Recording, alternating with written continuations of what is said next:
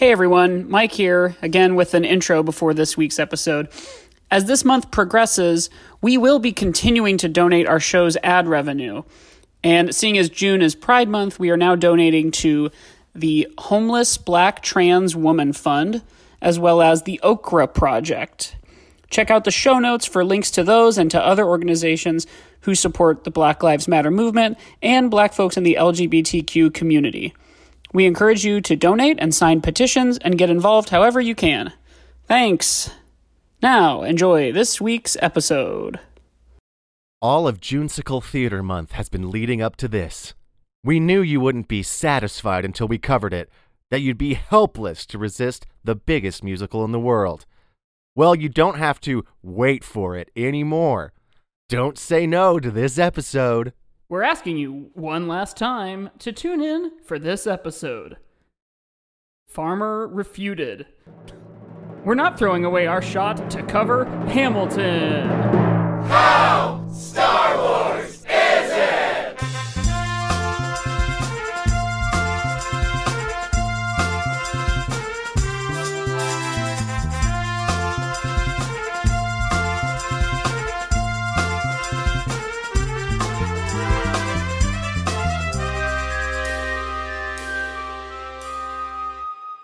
Hello, everybody. Hello, listeners, and Mike. Yes, hi, Josiah. Welcome. This is How Star Wars Is It? It's the only podcast, and it's where we rate and review things. And this month we've been doing musical theater, but the way we review on this show is not of how good something is. No, not how bad it is. It's based entirely on how Star Wars it is. So if you That's were right. to take all things Star Wars, anything that has Star Wars in the title, and you boil it all down into a pot and you make a big Star Wars chili. That Yes. is, a perfect 10 out of 10. That's our standard Star Wars. And then we compare stuff to that. That's right. We're not concerned with the quality of something. We're concerned with the quantity of Star Wars Quantity in that thing. Of its Star Wars. And so so Disney Plus, Disney owns Star Wars. So Disney Plus that's true. is releasing Hamilton on its platform as, I guess, just sort of a surprise bonus thing for everybody since we're all stuck in quarantine still. And so today we've had a lot of guests this month, and today we have on another special guest, and as I understand, a little bit of an expert as well. That's right. You know him, of course, from the hit podcast Hey Riddle Riddle, as well as the first two podcasts I was ever on, John Patrick Coan. Woo! Hello, wow, welcome to me. It's good for me to be here. It is. Welcome to you as well. It's great for you to be here. We're glad to have you. Those two podcasts, of course, are the early days of the One Shot podcast Yes. and Danger Explosion, Oh, God, yeah. podcast that a couple of buddies of ours from Indianapolis used to do. I think Danger Explosion was the first podcast.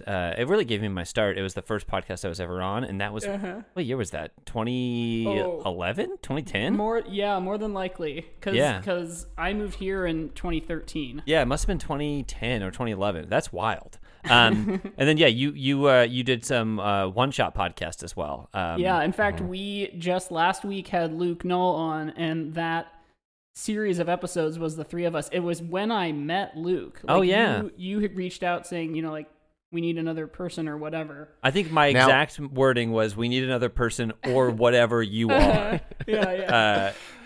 Now, I actually listened to, so when I moved to Chicago around 2015, and I actually listened to the One Shot podcast because I was just getting into sort of like actual play D&D podcasts and stuff. And I listened to the One Shot. I went through, found some episodes, and I actually listened to the campaign podcast for a while as well. So that was that was before I knew anybody because I was literally just in my apartment alone in Chicago. I think I may have done the very first episode of One Shot, I think. Yeah, because we did D&D. So I played the first series of One Shot, and then that spun off maybe a year and a half later into the campaign podcast, which went for 5 years. I did 5 years on a Star Wars podcast, basically. Yes. So we were doing it. We never got sued by Disney, amazingly. We never got sued by Fantasy Flight, amazingly. But we did a campaign in the Star Wars universe for 4 or 5 years. And then after that, we started a brand new campaign in a series, or in a world that our GM James D'Amato invented with us. We kind of like built that world together, and I did that for a little while, over a year, I can't remember, and then and now I purely do Hey Riddle Riddle, which is not at all Star Wars and not at all D&D. It's completely different. So one of the things we say is that, like, when, like Mike just said, when we take everything with Star Wars on it and put it into a big chili. So one of the things we're putting into that chili is probably the long-running campaign podcast that was set in the Star Wars universe. Our fans would say that things that happened on our podcast were canon, which is Star Wars for canon. Because I believe of Rebels. Is it? No. Yeah. Okay. Yeah. The Jedi and Rebels is named. Yeah, is named that. So we would say a lot of those things are canon. So my expanded universe for Star Wars is none of the books. Never read a single one of them, but all of the podcasts that I did, because that to me is canonical. You played sort of a roguish Han Solo kind of sexy type, if I remember correctly. Yeah, and I would start by calling him a Han Solo type, because I literally just ripped it. I Dick Wolfed it, and I ripped it from the headlines, and I... Well, if you're gonna play, if you're gonna play in a Star Wars universe, it's like, what are the fun toys you have to play with, and like, why wouldn't you pick Han Solo? I think I did Han Solo, and then I just kept adding fetishes until it became a cartoon. That's that was my... Which I think is what Lord Miller tried to do with the Solo movie. Yes. That's why also Disney. What Star Wars stuff does all the time. Like they when they did Shadows of the Empire, however long ago, they were like, okay, and then the guy is going to be Han Solo but different. Yeah. Oh yeah, he's Dash Rendar. Why not? But to talk about, it works. No, I was just saying it works. So yeah, totally. We are talking about ostensibly today. We're here to talk about the musical Hamilton. Perfect. We are ending Junesicle Theater Month. Now, do we want to share a little of our Hamilton journey? Because we've been doing that for some of these musical podcasts, and it's been enjoyable. You've been sharing your Hamilton journey? Yeah, every single time, even to get ready for it. This is going to be like our 60-something, 70th maybe episode. I don't know the show, so if you started every show by talking about Hamilton, that would make sense to me. Yeah. And first of all, I do want to say that I just love using the word journey to mean anything that isn't in fact a journey. Oh yeah. Well, I haven't left my home in 14 weeks. So what's a journey? What's anything? Mike, I don't know if you remember back when we had that our Bachelor specific podcast ads on our show, but that's what they have to call the Bachelor contestants. They can't call it a process because that sounds negative, so they have to call it a journey, like in interviews. Sure. They're like the journey of the show, and so I think that's what we're like. Yeah, your journey with Hamilton. Like, where did it start? Where did it end? Has it ended? No. So for me, I guess it has to start with like an article, and I want to say it was like an NPR article in like 2016 or 2015. I can't remember. I know where I was working when someone was like, "Hey, here's an NPR article, and you should go listen to like the songs of Hamilton." And I was like, "Oh boy, I gotta listen to this because NPR article told me to," and it was being passed around on the internet that day. And so I listened to the album at work way before I'd even seen it or heard about it or knew anything about it. And then, like most of America, I'll rephrase that. Like most of white work or like tech industry America in Chicago at that given time, I got way into Hamilton. Loved it. Loved the show. When I had first listened to it, I think it was Lin-Manuel was still on Broadway with it, I believe, but I never saw any of it in New York. I did see it when it came to Chicago. I have a buddy, Brett Lyons, who box office works box office, and they would hold a couple like seats, like producer seats, basically really great seats, like 4 rows in, right in the middle. And they would hold some of those. They would hold those every day, and if they didn't use them, Brett would be able to release them and sell them at what was like I think it was like $175 or something like that. Oh yeah, they were expensive as hell, but those were like $500 seats. So I bought those one day when he had them. I was like, for sure, I'll go. It was the day after the 2016 presidential election. So oof. I was excited to go see Hamilton. Yeah. And then that day, I remember just walking to the theater being like, Well, this is the worst. This is the worst ever. And I was just passing like white businessmen on the street downtown, and I was like, "You voted for Trump, you motherfucker! I know you fucking did." Even though it's Chicago, and like 90% of people didn't. But anyway, but I was like, well, maybe at least they'll do something. Like everyone's like all inflamed and impassioned, and maybe they'll have some sort of message. They didn't. Yeah. But it was a great saved that show. for New York. I really, really loved it, seeing it live. And when I walked out of the theater, there was a bunch of stuffed shirt theater people, and then there was a anti-Trump protest that was happening on the street right in front of the theater. And I just jumped right into the protest, and I took the protest 4 blocks until I hit the red line, and then I just took the red line home. But it was great. It was because everyone was coming out of the theater like, oh no, what is all of this? And to me, I was like, hey, look at this, jump right in. Yeah, that's amazing. I had so I have a friend. You probably know. You guys know Andrew Robinson. I do. His girlfriend works in Broadway in Chicago, and so she hooked me up with the same we keep these seats for producers. So I didn't actually go see the show that way. My friend who came into town saw the show that way. The way I got to see the show was when they announced it was going to be in Chicago, they were doing group sales, and I was part of the one of the many, once again, like random white people in office jobs in Chicago who were like, let's get a group of 40 together and then we'll all buy tickets. So I got to see it for really cheap pretty early on. That makes sense. But then the night I saw it was also a crazy night because it was the night the Cubs won the World Series, which I think I've talked about this on the show before, but I was a little bummed that it lined up that way. I'm not a big baseball fan, but I wanted to be there for the historical moment. And then I got out of the show, texted my friends, and they're like, hey, game's still going. They're in the 10th inning. Come on to this bar. So I saw Hamilton and then went to a random bar in Lincoln Park and then watched the Cubs win the World Series. It was a wild night. Damn. So that was November 2nd. 2016, and the election's November 8th. So you saw it on the 2nd, and I saw it on the 9th. So we saw Hamilton in 2016, 7 days apart. Yeah. Which is truly wild. That's right, because the joke at the time on Twitter was like, oh, I'd give up the Cubs winning the World Series in the first time in 108 years if it meant... Well, that was also the night that I met Mike's girlfriend, which I like to bring up every time that we talk. Yeah, because I was hanging out with the people from the show she was in at the time. So it's all just worlds colliding, guys. That's funny we were all there. I was turned on to Hamilton by my girlfriend at the time, who we are not together anymore. But I listened to it on one of my many drives to Chicago from Cincinnati.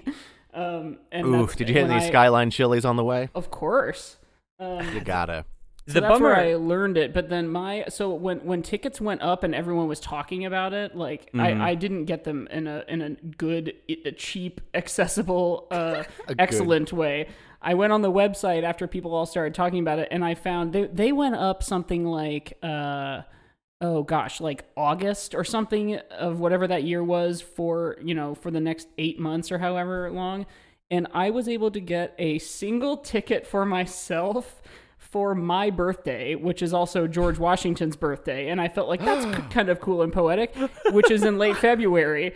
And so I had the ticket, the single ticket for myself, 6 months in advance or 8 months in advance. And then there were no pairs available even at the time. So after I secured that, I was like, phew, okay, I'm good. And then at the time, because I was dating this person who I wanted to see it with, I went back on the website to look for a pair of tickets and was able to find, they called it partial view, but they're selling themselves short. It was the first row of the mezzanine, which, again, I didn't see it from the close rows in the orchestra, but I would argue that first row of the mezzanine is a fucking great way to see it, because you can see down at the turntable of the stage. So I got that pair of tickets, which was something like 3 or 4 months before. In fact, it may have even been in November, before my birthday treat to myself. So you saw it twice. I did, but so we went and saw it, and it was this excellent experience. And then 3 months later, I had my own little sweet selfie birthday present, and it was in the last row of the theater. Oh yeah. And you couldn't see even who you were, like you just couldn't make out a single blob of a person on the stage. However, that was when Wayne Brady was Aaron Burr. Oh, hey, there you so go. That was cool. I got to see Wayne Brady play Aaron Burr. You saw a blob of a person on stage that you assumed was Wayne Brady, who I knew was great at hoedowns. Theater seating is so important. Yeah. It's like absolutely critical. Oh yeah. Yeah, I went to see one of my favorite musicals of the last couple of years was Waitress, and I went to see the Chicago production, like the touring Chicago production there, and it was in a huge theater in which I was like halfway up the mezzanine, and the musical it didn't reach me. Like Hamilton is big enough that like it reached me when I was in not great seats, but Waitress is like much more intimate, and I was just up in the mezzanine like this. I'm sure this is beautiful down there, but like none of this emotion is getting to me up here. And it was super disappointing because I love that show. Did Hamilton live up to the hype for you guys? Because for me, it totally did. And it's one of the only things that I think consistently is like, yeah, it's fucking good. You know? I mean, first of all, I don't see a lot of musical theater. And I feel like I see like none of the cool Broadway or off-Broadway stuff. I see like big things that come through Chicago sometimes. So I remember, and I never go in cold pretty much. I've always like listened to it first. I very rarely see stuff cold. It's actually my preference to see stuff cold, but also I don't want to wait like a year and a half, to listen to Hamilton before I get to see it live. So in Chicago, I also saw, I mean, obviously it was a few years before Hamilton. Book of Mormon. And I thought Book of Mormon was great. I thought it was wonderful because there's so much to it that's not on the recording.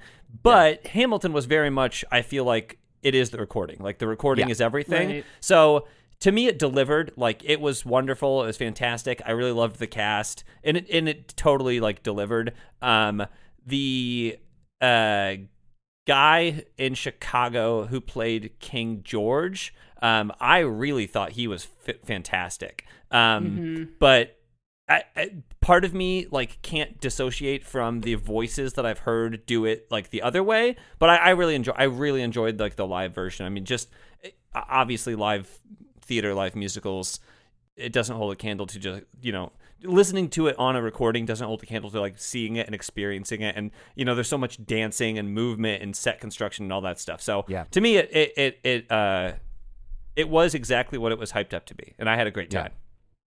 But to be honest, I would agree. for me as a human being, like I can buy like a $4 Totino's pizza and be like, it's exactly what I wanted.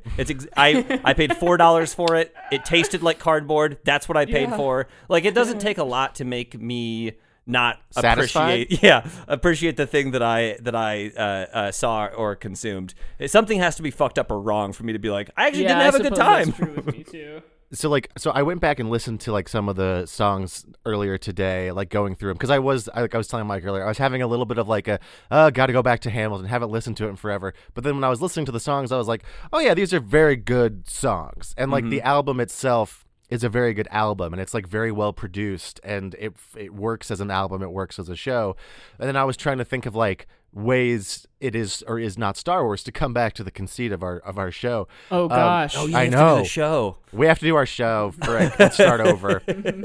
But one way that it was is I think that like Hamilton was, and I think is still to an extent, quarantine notwithstanding, inescapable in a way. Like everybody, even people who didn't know about musicals and don't give a shit about musicals knew about Hamilton and wanted to see Hamilton in the same way. It was bizarre to me when mentioning it, a year or two after like the real big wave of hype, and hearing people say like, "Oh no, what is that?" It was really strange having that encounter a couple of times. I feel like Hamilton is to musicals as Serial is to podcasts. Like, if people have never heard of a podcast before, they've heard of Serial, and if you've never heard of a musical before, and you're a millennial, like you would know Hamilton. Like Hamilton would be. Well, we talked about. I also, speaking of the journey, by the way, in terms of it being inescapable, I would. Because I work as a designer, so a lot of times I'll have days at a time where I'm just in sort of like production mode, like crunch mode, and can listen to a full album. And for probably that whole year, I would get to work, I'd like turn on my computer and I would start Hamilton, And because over an 8-hour day with interruptions and stuff, you can get through like a 2.5-hour album. Oh, sure. And I would do that every single day. And in fact, I just so burnt out on it. Like I had other kind of fads come and go. And then yesterday I listened to the whole album again and I was like, man, this thing just will always work. Yeah, it's really well. So to put on my musical theater degree hat, which I am wearing. This is actually what they gave me. This is what they gave me when I graduated. That seems like it's worth $80,000. yeah. It was the only thing they gave me. I didn't actually go to any classes, but I did buy the A. Burr hat at when I went to see Hamilton because I'm an I'm a Aaron Burr stan. As it were. But so we talked a little bit about this in the Rent episode that we did. But like, so you mentioned that Hamilton is like the serial for podcast, Hamilton for musical theater. Well, like, so there's been big musicals that have been moments that have changed and shifted musical theater over the years. And Rent was the one that happened like in the late 90s. And then Wicked was the one that happened in like the aughts, where it was like, oh, musicals can be big and sort of blockbustery in a way. And then Hamilton is absolutely the one in the whatever decade we're calling the last, like the teens, where it was like, hey, musicals? What if they were really fun and really good and literally everybody in the world liked it, and also there's black people in them and also other performers of color and there's rap music. So it was like another way of changing the game that sort of relaunched musical theater into the mainstream in the way that there were podcasts before Serial, but it made a bunch of people go, oh, hey, podcasts are real. They're a thing that happens. And only because of the incredibly popular thing that happened. Could you say the same about Star Wars? I think you could we talked about it in the Rent episode, right? Because like as from an auteur perspective. Yeah, the sort of like pulling from all sorts of established influences, you know, like Lin wears a lot of this on his sleeve, like to the point of quoting like sort of classic hip hop lyrics. Can I also tell you not to put another a pin in why this is also similar to Star Wars, but while Star Wars has movies and they also have this expanded universe, which is a novelization of this movies, the musical Hamilton is actually based on a book by Ron Chernow, his biography of Alexander Hamilton, which I read. I had it from the library for 4 months. I had it for way too long. But what's funny about listening to Hamilton and the lyrics that Lin-Manuel Miranda wrote, he like lifts like some like weird like arcane words that Chernow uses in his book like directly into the musical. And I can think of zero examples, but I remember as I was reading the book, I'm like, oh, that's kind of like a lyric from fucking Hamilton. That's kind of weird, which I also thought was pretty interesting, in that like it kind of felt like an AU like expanded universe version of Hamilton. Did you ever read the Hamiltome, the Hamilton script that had like stories and articles and stuff? It was also good. In fact, that's a good pro, because he also then did the Hamilton mixtape, and then he branched out to all the other locations. Like he sort of franchised Hamilton. Yeah, he did. Yeah, well, and like the Hamil drops as well. Yes. The Hamiltome was sort of the Star Wars visual dictionary, but for Hamilton, where it's like, did you know these little secret things? So like that is definitely in the pro column for Is It Star Wars? I also thought that to a certain extent they did the Hamilton mixtape, which was just like remixed versions of the songs, and then they did Hamil drops, which were like reimaginings and different. The Hamil drops to me felt like a Star Wars story. Like it felt like the ones that come out before or in the off year of the main 7, 8, 9. So yeah, that to me felt like it was another feather in its Star Wars cap. Now, I want to talk a little bit about fandom and fan culture, because Hamilton developed a rabid following of musical theater fans, but also like a bunch of young people, teenagers, millennials, mostly, probably not Gen Z. That's a good point, because the musical theater fans who were already established musical theater fans had that attitude of like, yeah, where the fuck have you guys been? Yeah, no, they were there. Which is kind of Star Wars. Yes, and so like the huge amount of fan created content, like fan art, obviously, covers, and also AUs where they're like, what if Hamilton was now, and like Thomas Jefferson and Hamilton are like in high school and like they kiss, like there's Hamilton fan fiction, Sure, and it also this was one of the points I thought of earlier, because what do we have in the newer Star Wars movies that people love is like we have that sad boy Kylo Ren kind of villain, but you want him to be a good guy and you want him to redeem, and like you have several of those figures in Hamilton, because all of these people historically to a modern lens are bad people, because they all had slaves and were very racist, except for Hamilton. And even he kind of sucks because he cheated on his wife and also invented modern capitalism in a way. So like we have a lot. He was an abolitionist, like in that era, but like he was probably like to the right of Joe Biden now. Like it's like there's I can't really give anyone back then points for being that much, because it's like he also didn't do it, but he like still benefited from it massively. I'm listening to an audiobook right now, like trying to educate myself. Just do the podcast right everybody. now. Just pause the audiobook. It's going to be almost impossible to glean any Sorry, guys, knowledge from the audiobook. What were you guys talking about? There you go. Hang on, have you just been responding to the audiobook? Yeah, I've been talking to the audiobook. It's a choose your own adventure. It's a few seconds off, but it works. But it's been going through like the history of racism, like in the world and in America, and like that is the thing. Like abolitionists back then were still like, oh, we don't want slavery, but don't get me wrong, black people are inferior, and they shouldn't be here, and we do need to save them and make them Christians, but we do think that slavery is bad. So like even the people who were like ahead of the time back then were still deeply, deeply, deeply racist. But like, Hamilton gets a couple brownie points for like not owning slaves, but then also, he was a part of this really terrible system. The whole thing. Yeah. But to go back, Kylo Ren, also an imaginary person, murdered thousands and thousands of people, and people still are like, but he's so hot, which like the Hamilton fandom did to like all of the people in Hamilton, because Daveed Diggs plays Thomas Jefferson and he's fine as hell. So like, why really can't Thomas Jefferson be my little like emo sad boy semi-villain guy? Did you guys see the movie Knives Out? Yes, loved it. There's a line in Knives Out where oh my god, what's the actor's name? He's the one who's married to Jamie Lee Curtis in the movie. Who cheats on her? Don Johnson? Don Johnson. Where Don Johnson's talking about Marta, and he says, immigrants, they get the job done. Hamilton, right? And it's like, I feel like Hamilton has become that joke, too. Like, that kind of like white woke, like, well, I also listen to Hamilton type of thing, which is another way that I think, I was thinking about it, that it's kind of like Star Wars, because what happened with episodes 7, 8, and 9, they brought in a black actor, they brought in women of color, and most people were fine with it, and the people that we all knew wouldn't be fine with it were really not fine with it, which is the same counter reaction that happened in Hamilton. Like, Hamilton, they're like, rapping in theater? I never. Well, but it's like, and we know where your politics are, people.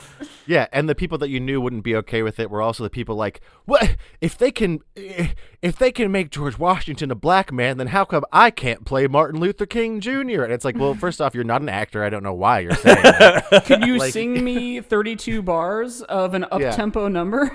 You're my grandpa. No one wants to listen to you. And, and that's why. I don't know why you're so upset about this. You've never expressed interest in performing, Grandpa. You're my grandpa. But yeah, it's those same like shitty fans that, well, and these people aren't even fans of Hamilton. They just got mad about it. And even mad at the idea of it. Like, you didn't even see it. Yeah. I do think to a certain degree, anything that is popular, Star Wars or Hamilton, will attract a fandom, and there is always a percentage of that fandom that is like shitty, toxic, or thinks that they have like ownership of the thing too, which is obviously a huge problem with Star Wars. We don't need to get into the 9th film, but I feel like having like toxic fandom too, maybe that's pretty Star Wars. It's pretty Star Wars, but also like Lin-Manuel Miranda, I feel like is kind of polarizing too, because he got so big, kind of like George Lucas got so big that he was like, I'll just do these prequel movies. And people are like, sure, we trust you. And they're like, ooh, are these the ones? And he's like, more Jar Jar Binks. And they're like, really?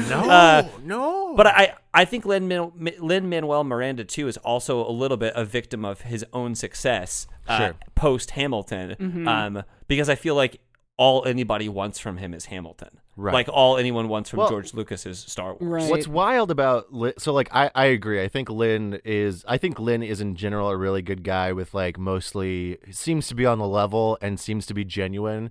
But like yeah, he is incredibly successful and like dude already won a Tony before Hamilton. Like he'd already written what for most but nobody cared about that one. Nobody cared about people didn't care as much about In the Heights, but for most people you write a Tony Award winning musical and then like that's kind of it. Like you don't need to do another one. And then the fact that he did and it got so popular and that he is I saw a great Onion headline once where it was like Lin-Manuel Miranda tells people you're giving me way too much money. And like it's kind of true. People just throwing money at him to the point now I feel like he is so in the spotlight and the limelight no matter what he does. So, similar to George Lucas where he can't win. Like whatever his next project is, which the last couple ones he's done, there's going to be detractors being like, well, it's no Hamilton, which is like, yeah, of course it's not. That was a once in a lifetime work of art that he's probably never going to reach again. So like, maybe be nice about it. I don't know. Yeah, I think you're a victim of your own success too. Now, Lin-Manuel Miranda hasn't had like an ambitious follow-up-y project to Hamilton that I know of because I know that George Lucas did that and he got kind of like, taken to fucking task for it. So I think like time will tell when Lin puts out the next thing, or he can just do like what he's doing now and just like do guest spots on things and do that forever, and then he never has to do another thing. And write for Moana and do those other things where it's just sort of like a coasty like blank check. We're forgetting We're forgetting one big pro that he wrote the song with J.J. Abrams for Maz Kanata's Cantina. He has written music for Star Wars, so like that is a big. He appears for maybe 1 second in the whatever the sort of like jungly forest planet in episode 9 was, where they're all cheering afterwards, and there's that one on-screen lesbian kiss for a second that people got. Were like, that's not enough, and other people were like, ew, gross. and you see Disney Lin like, for a second during that too. I think that also like to a certain degree, Hamilton and Star Wars are different because Star Wars, especially as like a Disney product, which is really what Disney makes, is they make like product and content. What Disney wants is they want to be able to sell all of these things internationally too. They want to like sell Star Wars in China and make $1 billion. And if you have a lesbian kiss, that hurts like Star Wars in China. Right. Hamilton, to the other extent, it's Hamilton, an American musical. Like it's very American. It's about the 1776 American Revolution. Like it's all American historical knowledge. So I would say that is in a way like different than Star Wars. Star Wars you can kind of plug and play it, and Hamilton is like it's an American thing. Yeah, interesting. So I remember. I listened to. I took a while to actually listen to Hamilton when everyone was getting hyped about it, and then went to see it like we talked about. But I remember being confused that people were like, "Oh, I don't want to listen to it. I don't want the story to be spoiled." Because I was like, "What are you talking about? This is American history. Like what's going to happen." But I didn't realize and I told Mike I was going to talk about this earlier. So the reason I got an Aaron Burr hat is because I was actually kind of like a low-key Aaron Burr trivia guy, because in 7th grade we had to do one of those wax museum projects for like history where like you dress up as a character and then the parents come around and like push your button and you're like, hello, I'm Aaron Burr. And so I picked Aaron Burr, and my teacher was like, you're doing Aaron Burr? He was a traitor, right? And I was like, yeah, it sounds pretty interesting. And so like I had learned all about him and his history. And so I was not surprised at the end of Hamilton. But what's great about Aaron Burr is that afterwards he straight up went on to try to make his own country.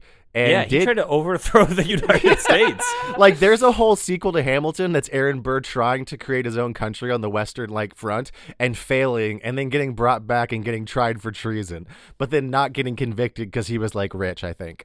But yeah, so that's why I have an Aaron Burr hat. Good thing we fixed America and that kind of stuff doesn't fly anymore. Thank God the Founding Fathers made a perfect document and nothing bad has ever happened. Mm-hmm.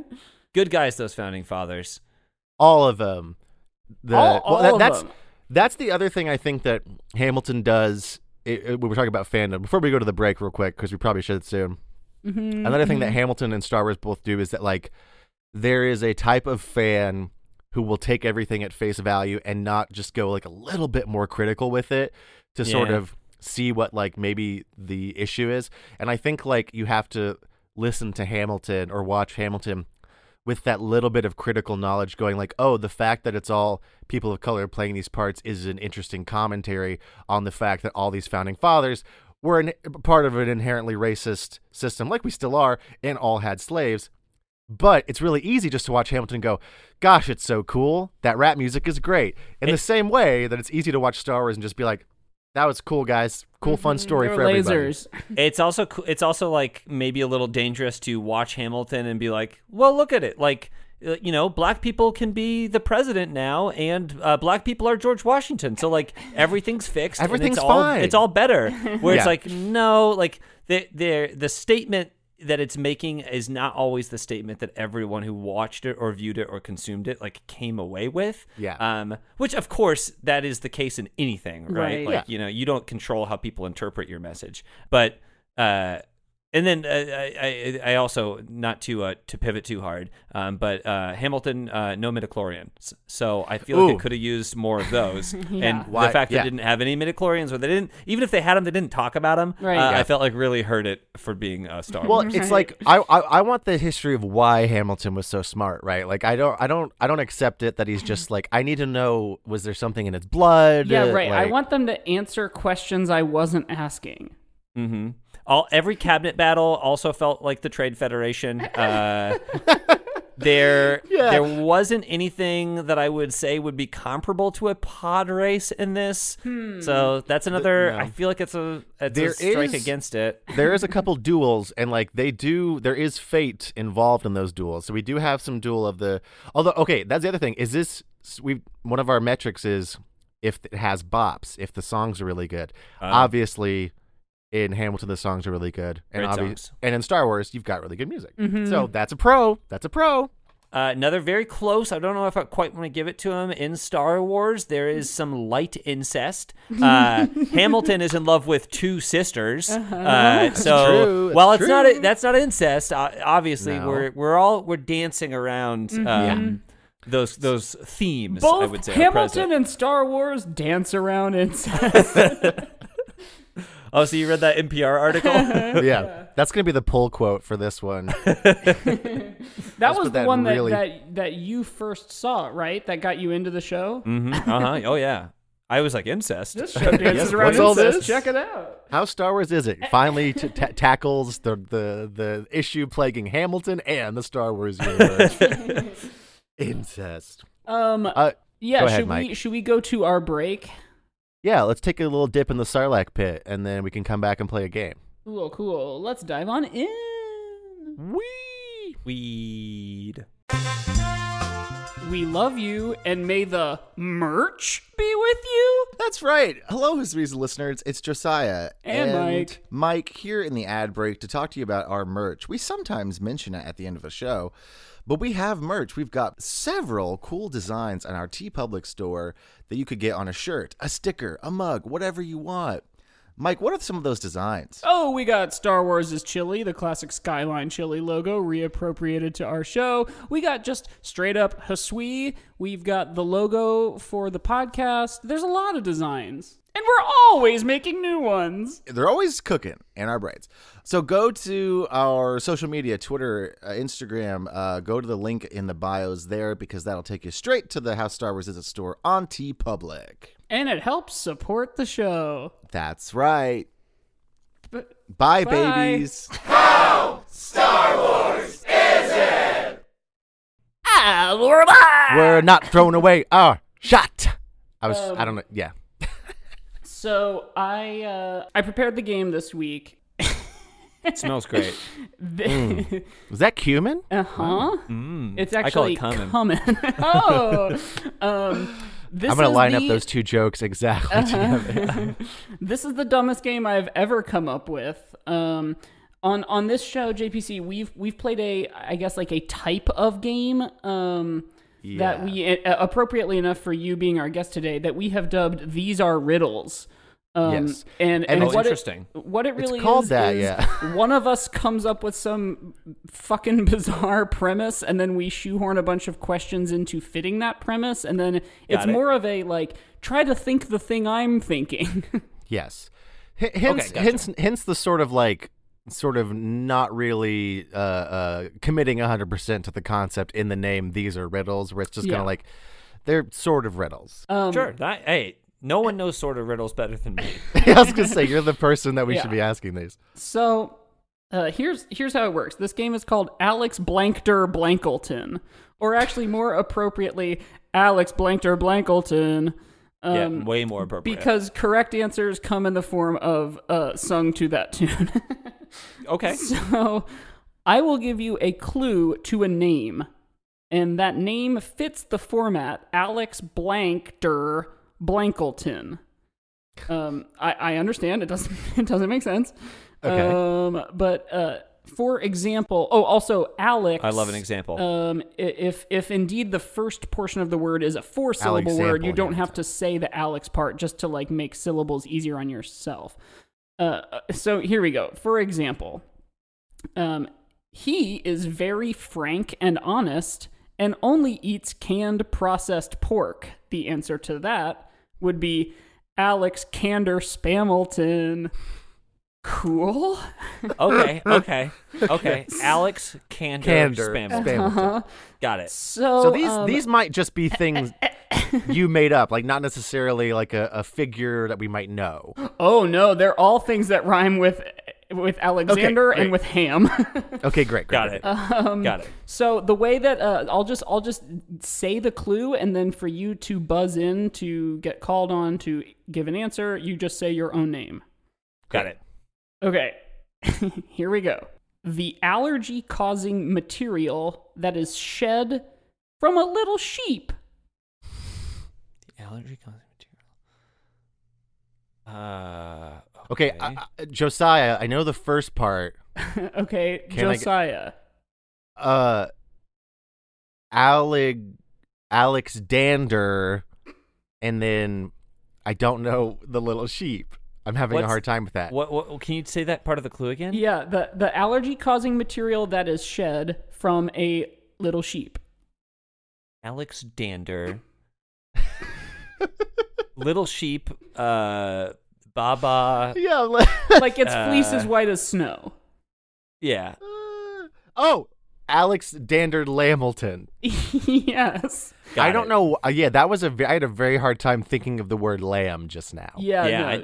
To me, a lamb is a completely different animal than that might be the problem here. I could think of like you. Like I couldn't think of lamb for some reason. I also can't really blame like whatever source I found these on the internet for having bad clues. Sure. No. So I'm gonna just blame Josiah. I'll take it. Okay. But he has a point. So yes. So here's a follow-up, and this ought to be at least a little easier given what we just had. Don't say that. That's the worst thing you could say. Well, it's a specific follow-up to that one question. Got it. It is the same allergy-causing material that's shed from a large horned male sheep. Okay. John Patrick Coan. Yes, JPC. Is it Alex Dander Ramilton? It is Alex Dander Ramilton. Okay, got it. Okay. I like this game.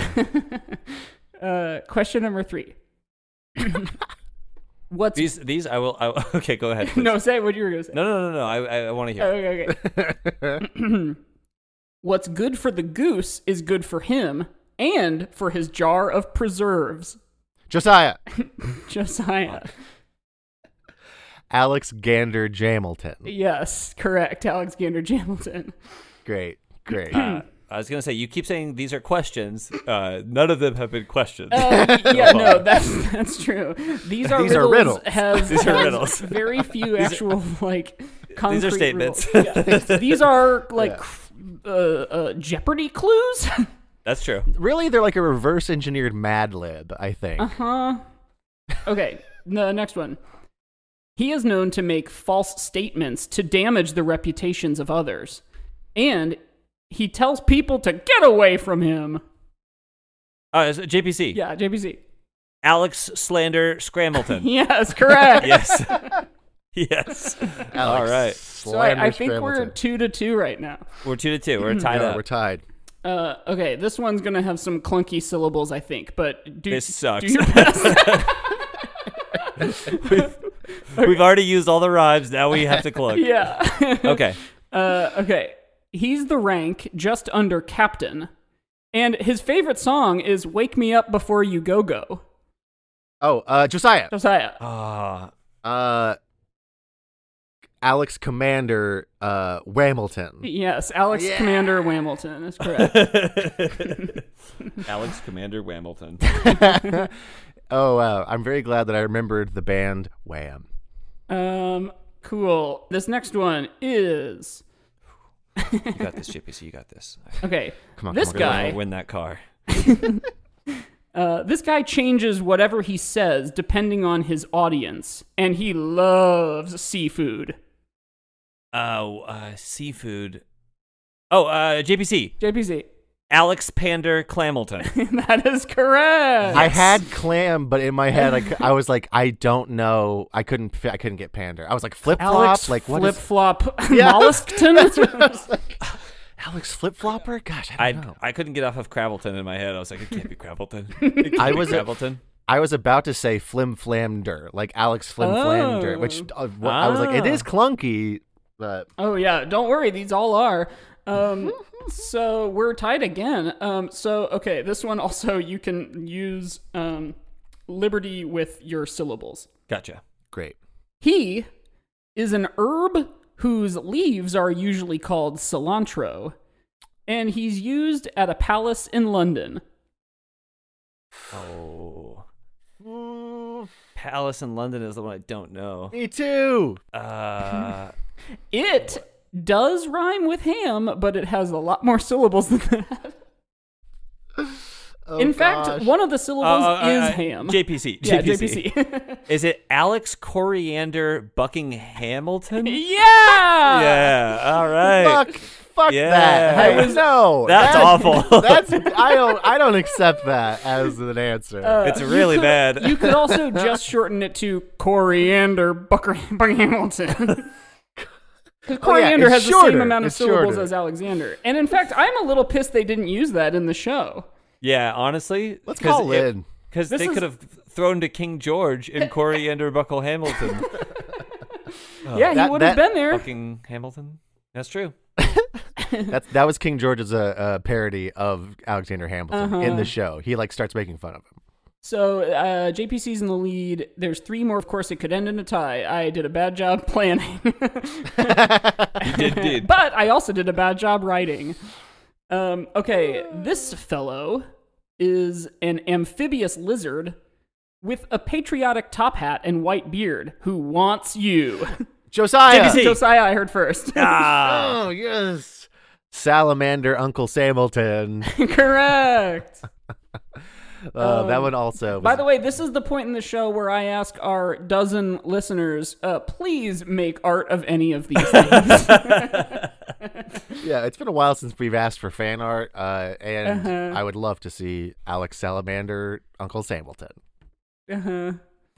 Okay. Oh, man. God.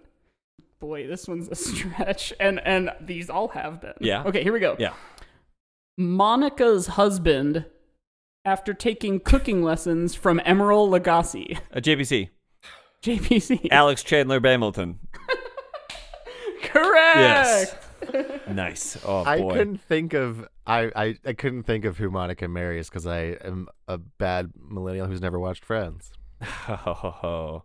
And that, I'm a good millennial, and I have watched Friends. That was me bragging about how I haven't watched Friends. It was because I wasn't allowed to growing up. Okay. And so wait a second. Are we tied again? No, I'm up one. So he's up one. Okay. Josiah 5-4. has a chance to steal. Right. Or tie. Or is this one worth double points? This one is worth single points. Dang it! Yes. Because I want it to be a tie. No, because it makes the stakes even higher. We'll have to do a tiebreaker like they do on Survivor, and you have to make fire. Nice. I can probably. Which, by the way, I've been watching a lot of Survivor from over 10 years ago recently, and a point that you made earlier, JPC, made me think of that when you said people people at Hamilton and walking out of Hamilton that day, you were like, you fucking voted for Trump. That's a fun game that we've been playing while watching Survivor from 12 years ago. Oh, God. Like, oh, that guy probably did. Okay, anyway, here's the last one. Okay. Boy, oh boy, this one is also pretty rough. A beloved, prolific comedian, actor, and grown-up if he frequently spit and stored water in a hump on his back. Josiah. JPC. I heard Josiah first. Alex Adam Sandler Camilton. That's correct. Or shortened Adam Sandler Camilton. Now, Adam Sandler why didn't they name the camel at the Lincoln Park Zoo Alex Adam Sandler Camilton, you know? That's a good question. So how about this? Do we tie? Okay, go ahead, Mike. Yeah, so you did tie. And let's see. I have a tiebreaker if you would like. Please. So the only way to do this fairly as a tiebreaker is for me to pitch this. Mike, you have to be playing for me, so you're going to be playing for my part of the tie, and Josiah, you will obviously be playing for yourself. I would like to play for JPC, and I would like Mike to play for me. No, yeah, that would be okay. All right, so Josiah's playing for me. Mike, you're playing for Josiah. Cool. Can I play for one of our previous guests? Sure, why not? Absolutely. I'll be honest with you. I don't give a shit. So, so I'm gonna give you one, and then whoever buzzed in first and gets it right will Get that? Yes. Win the tie. Win the game basically. For the other person. Okay. Okay. So it is a man who cheats on his wife by taking a trolley cart to the cheater's house. Josiah / JPC. Okay, Josiah. Yeah, this is for me. Damn for it. my win. This is my win. Alex Loss. Philander Tramilton. Correct. You have won this game, and by that I mean you have lost and I have won. So congratulations. That seems fitting because you bothered to then write the question I didn't. Just now I realized that I was going to. I had the thought I could just like throw the match and let JPC lose, but then I had the thought of I really want to get it before Mike does, and that's not going to happen. So don't worry because I didn't have Philander or Tram ready to go. Just so everyone's knowing, a little podcasting secret that I like to keep is that if you're going to guest on a podcast, always listen to the first episode, the last episode, and prepare a tiebreaker. So I do those three things, and I always have a tiebreaker in my pocket. And you did have that very one ready before hearing the rules to the game. Oh yeah. Yeah, that was just a happy accident. Yeah, right. So that was the game. That was Alex Blankter Blankleton. So any more Hamilton thoughts before we start wrapping up? I had a couple written down as I was listening the other day.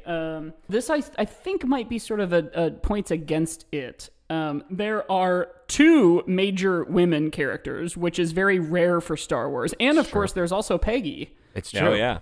And Peggy. Another one that this was sort of touched on, but it is, it's based on a true story. It is a representation of a true thing that happened, as opposed to Star Wars, has a lot of influences that you can, find, and it sort of wears on its sleeve. But sure.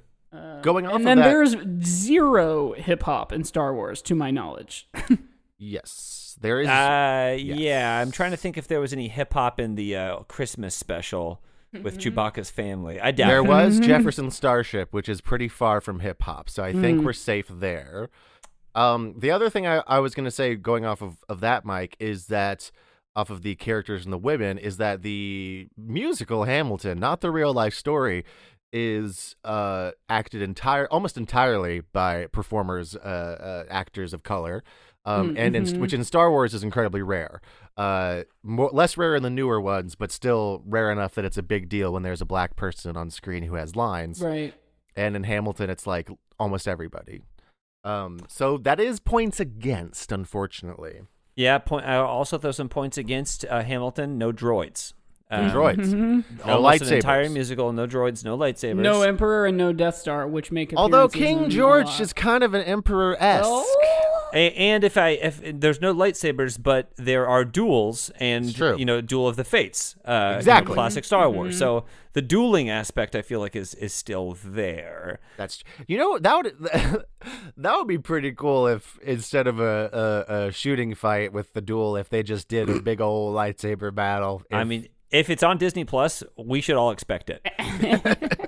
The other thing that I wanted to say to give points to Hamilton for being like Star Wars is Hamilton, being a musical, has several reprisals inside of the show where they bring things back. That's much true. like Star Wars has a fucking Death Star in every movie. They got to throw a Death Star in every movie. And musical reprisals. Mm-hmm. Yes, that is So Hamilton in its entirety is pretty much sung and rapped entirely through. Yeah, it functions sort of like an opera, which they say Star Wars is. Yes, and so if you listen to like in the second act, there are new songs, but you can still hear a lot of the songs from the first act that have been repurposed or remixed in the same way that there's a Death Star in every fucking movie. But I like it in Hamilton, and I don't like it in Star Wars. I'd like to just go through a couple. I'm going to throw out some Hamilton songs. These are the name of the track. Oh, do you have something, Mike? No. Oh. You're just listening. I'm ready to go. I see. I've done a lot of podcasts myself. I've never had somebody engage with me in that way. So I'm going to throw out some titles of some Hamilton musical numbers. I just want to give your quick first impression, first thoughts. If it's Star Wars, okay. Oh, we're doing it Iswa. Great. Okay. So My Shot. Star Wars. Yeah, Star Wars. Han, My Shot. Han, My Shot first. Helpless. Han, My Shot first. Helpless. I don't have I don't think so. I'm saying yes because like how many times do you rescue someone who's helpless, right? Come on. Help me Obi-Wan Kenobi. You're my only hope. Are you kidding me? Helpless. Wait for it.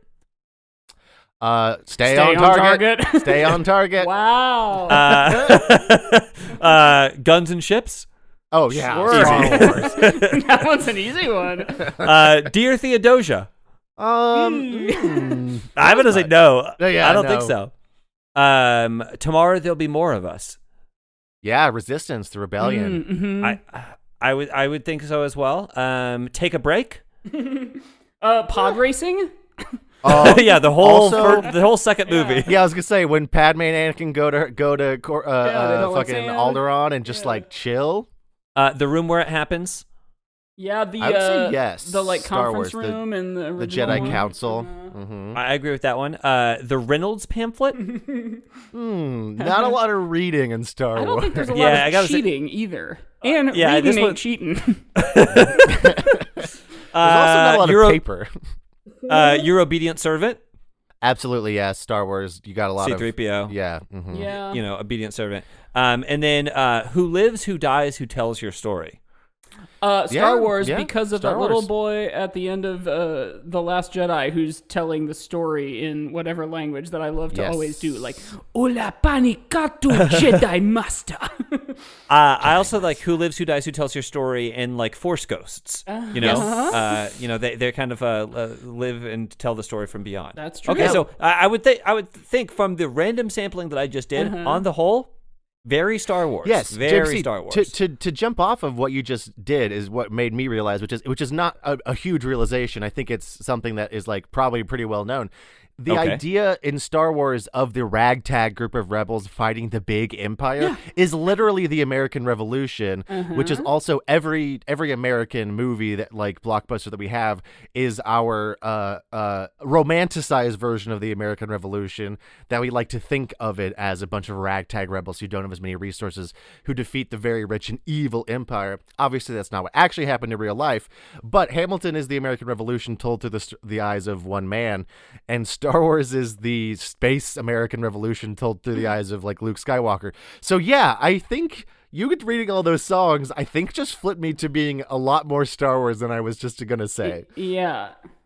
we should probably start getting close. Do you have anything else, Mike, that you wanted to? No, yeah, I was going to say the same thing. And in fact, I have a unit of measure ready to go. I thought about it a lot today. I was trying to think of if it's, dueling pistols or whatever. But the one that comes to mind is numbers in French. Yes. I'll count to my rating. Don't make me cry. Oh, man. When I was going through a really hard time in Chicago, if I wanted to cry, like guaranteed, I'd just go listen to like that 3 or 4 song chunk little arc in Act 2, and I'd just be like weeping on my bike while I rode home. I'm going to do, this is not related to my number, but it's just because I wanted to say it, just yelling Hercules Mulligan, just like the amount of times that's yelled. Okay. And my rating system is going to be number of Schuyler sisters. Okay. Very good. Okay. Oh, and it's out of 10. I don't know if we said that earlier or not. Okay, so mine will be out of 3. Great. We'll convert it. Yeah, we'll have to convert it. We can do the math. Okay, so I think right there at the end we really pulled out some stray points that it didn't necessarily have going into it. So I'm gonna say my rating is 1, 2, 3, 4, 5, 6. Oh. Okay. Now, I don't know French. That is 1, 2, 3, 4, 5. That's 6, right? That's you did 6? Okay, gotcha. I was gonna say 7 yelling of Hercules Mulligan, just because I got pulled up there at the end. I was hovering around to 5, but then I think we have the revolutionary aspects. It pulled me up to a 7 Hercules Mulligans. Okay, so what I was going to say was would be 6. 6 was my number, so it's 6 Schuyler sisters. Now the problem is we only have 3, so I will give this an Eliza, an Angelica, and a Peggy. I'll also give this a Robin, a Claire, and a Michelle. So all 6 of those, 3 of them were hypothetical Schuyler sisters. Sure. But really, back in those days, like you had like 10 kids and like 8 of them died, so there were probably a bunch of other Schuyler sisters in there. It was a numbers game with having kids. You just had to you had to hope that some of them would make it. They were all there too solid in the Schuyler sisters song. Yeah, they were in the city. background. Yeah. You could pick out Robin from a mile away. So we're all pretty close. We were pretty close. We're right in that 6, 7 range. Yeah, and then between 6 and 7. Hey, that feels right to me. I don't know about you guys, but that feels right. Oh, you know what? I just saw in my notes, one of my other possible options for unit of measure was hip-hop horse whinnies. Because in that one song, very quickly, it's like...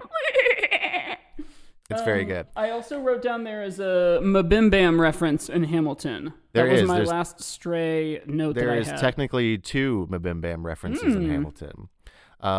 Which you guys had Justin McElroy on the show, didn't you, JVC? We did, yes. Yeah, so once again... And we did open for them in Milwaukee before the world ended. You're right. Yeah, the Unless is one, and in one of the songs, the way he... did we honor our treaty King Louis's head? Do whatever you want, I'm super dead, is a reference to how Griffin talks, essentially. Funny. So podcasting is in Hamilton. That was a wild thing when I was getting into podcasts and listening to my brother and me, going through the back catalog, is getting to the Lin-Manuel episode that he's on is a real trip after you've already listened to Hamilton, because like at that point he was huge. And then on the podcast, they're like, yeah, it's our buddy Lin. And Lin's like, I'm writing this musical about Hamilton. And it's a very strange experience. I recommend it. Everyone go listen to it. But that brings up a good point. Like, what plugs do we have? I was gonna say, speaking of podcasts and things to do, let's start wrapping up.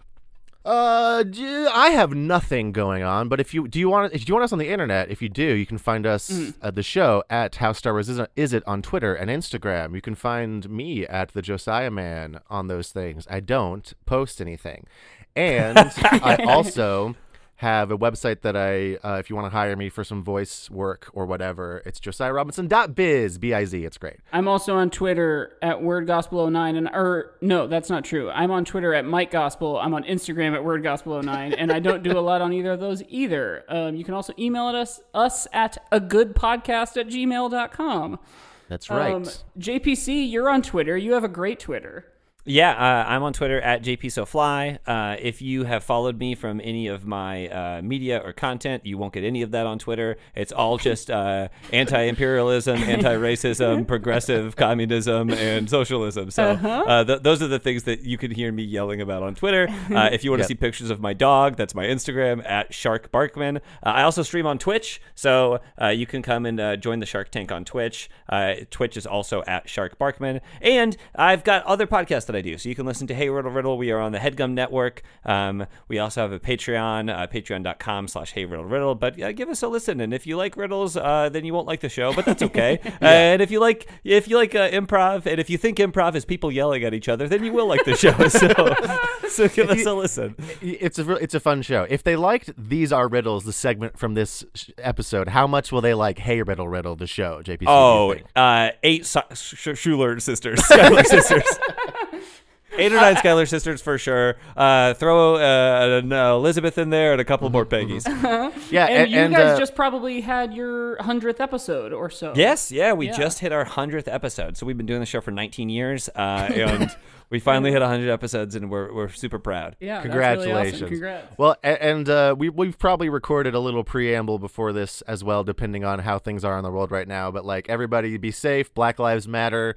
Defund the police. All that, and we've included links in the show notes for where you can donate and get involved. And just in case you're listening, if you are Joe Biden and you are listening, when we say defund the police, what we mean is we want mild reforms, very light reforms. Which this is a moment in time, but that's what liberals are saying now. Oh boy!